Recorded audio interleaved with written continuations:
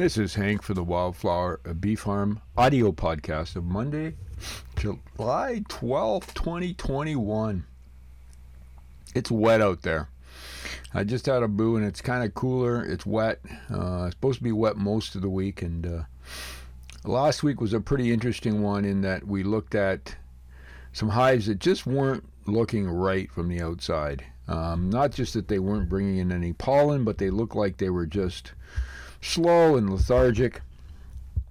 Two of them were splits I had made, the no-look splits, and the mistake I had made, I think, is I split them too early without looking, too late, without looking, and there was probably mainly honey in the top versus eggs and the ability of the hive to reproduce a new queen. So two of those failed, and also two of our original hives going into their third year also appeared to have queen failure because there were still some bees. None of them had mites, but the population was dwindling. There were no eggs or larvae in the hive. So the bees were still there. In fact, they were still collecting nectar. And another one, and that one hive that I'm talking about was also being robbed at the time. So I went in and had a look, and sure enough, it was being robbed. So it really made me ponder. Now, I've been doing we have 35 hives, and we came out of the winter with 30 because we had a number of swarms stick around with us. But I did a lot of thinking about, and I've done more and more reading about the supposed, natural, non-toxic ways to treat mites and what happens. And I tried to look at both sides, and I've always been torn by it because when we started 3 years ago having some bees, I really was using less than the recommended.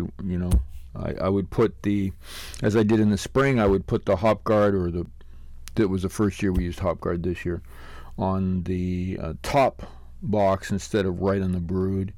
Often I would cut it by 50%. And we still had the hives survive and thrive for 3 years, but I think that the problem with the whole idea of some partial treatment, I think I've given them enough of a chance to adjust. When you have to put on non-corrosive gloves and a respirator to put a non-toxic product in a hive, obviously it's going to cause some other issues for bees and queens. And I'm not saying it's the only reason or the reason. I just think that when I look at what we're doing, my own personality, even though it's very, very difficult to watch a hive get robbed or,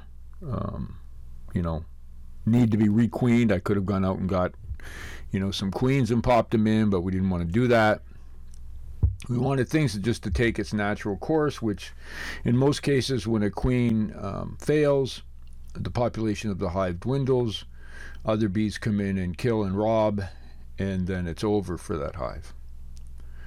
So the idea of treatment-free, I joined up with a Facebook group called Treatment Free just to read what was being posted, and there's some 44,000 people on that Facebook thing. And I think I've come to the conclusion, and I know I have, that if this is what we're going to do, we have to really look at the long term, or the long game, as I like to say. And the long game for us, when you look at primarily some of the British beekeepers who have gone treatment-free, how their experience has been, there still is a loss of some 30%, by the way, which is consistent for those who treat bees. And so the bees do, don't make it throughout the winter, and there's times in the summer.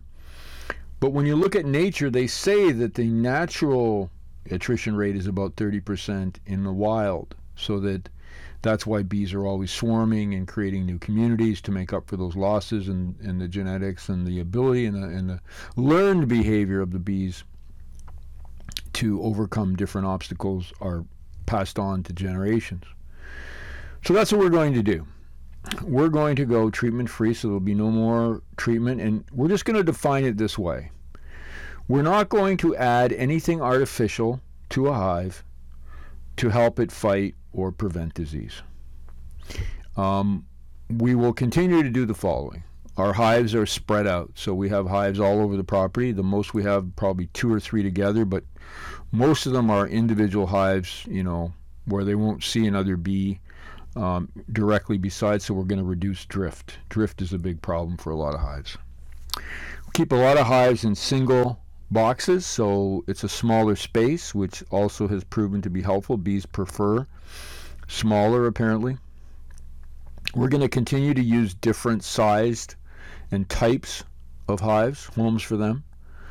Continue to work on the habitat to build up the best habitat possible. And that, that really has to do with not just wildflowers, but many of the things. It's difficult. I almost got on my bush hog again this week because having been brought up on a farm, you see weeds, you just want to cut them down. And even the burdock, now I read about something before to sort of fight off the impulse of cutting it down. And the burdock, which we all know in the fall or, in a few months when you start walking around the wild, you get these burrs stuck in your clothing. The bloom on the burdock is unbelievable as far as what the bees can do with it. So, I'm really fighting that, but we're going to continue to build up the, what's available here for the bees to use. We're seeing white clover sort of has moved on into the bush in different parts, and that's providing the bees a nice sort of, moment. Because what happens as the yellow clover has waned significantly, there are a number of other flowers that have popped up, and it's not as prolific, shall we say, as it was with the yellow clover. It certainly is, quite an amount of different variations in food and what they can provide. We're also not spraying the property. Obviously, the 50 acres isn't being farmed, so that's positive. We also don't feed sugar syrup, which there's science on that and the impact of that on the gut microbes of the bees. We also encourage them to swarm. We want our bees to swarm, and even though the majority of the swarms go somewhere we have no idea where once they are in their ball and send out scouts, we did have 4 of them remain on the property this year, which accounts for basically all of our increase in sustainability here. We're going to continue to do that. We're also going to sit back, unfortunately, and not intervene when we see weaker hives. I'm not going to collapse hives anymore as I did last year, where when a hive is struggling or queenless, you put them with a queen right hive and make them into another hive. We're not going to try to propagate weak strains. I mean, it's very sad to say, but if nature is telling us that a hive isn't going to make it for whatever reason, then they're not going to make it. So we're primarily going to be creators of homes, observers in research. We're also going to be really working on the habitat for them, collecting our data. We're going to reposition some of our sensors, and with that, hopefully, become a very sustainable, treatment-free wildflower bee farm. It is really difficult to do. I mean, I know it sounds like some people, I think that, because it's not intensive management. Oh, the other thing we're not going to do is we're not going to open our hives every 2 weeks. We haven't done that, and I don't think we need to. But people think that if you're not treating for mites, somehow you're just letting things happen. It's more work because we have to actually work. If you think about it, rather than an apiary where you have 20 hives, or in our case 34 hives all in 1 acre area, ours are all over the farm. And some of the places I put hives are pretty crazy, like over mounds that are 5 or 6 feet high, into the bush, into different sections. So it takes about an hour just to get to the different hives around the property, let alone if you were going to spend some time observing them.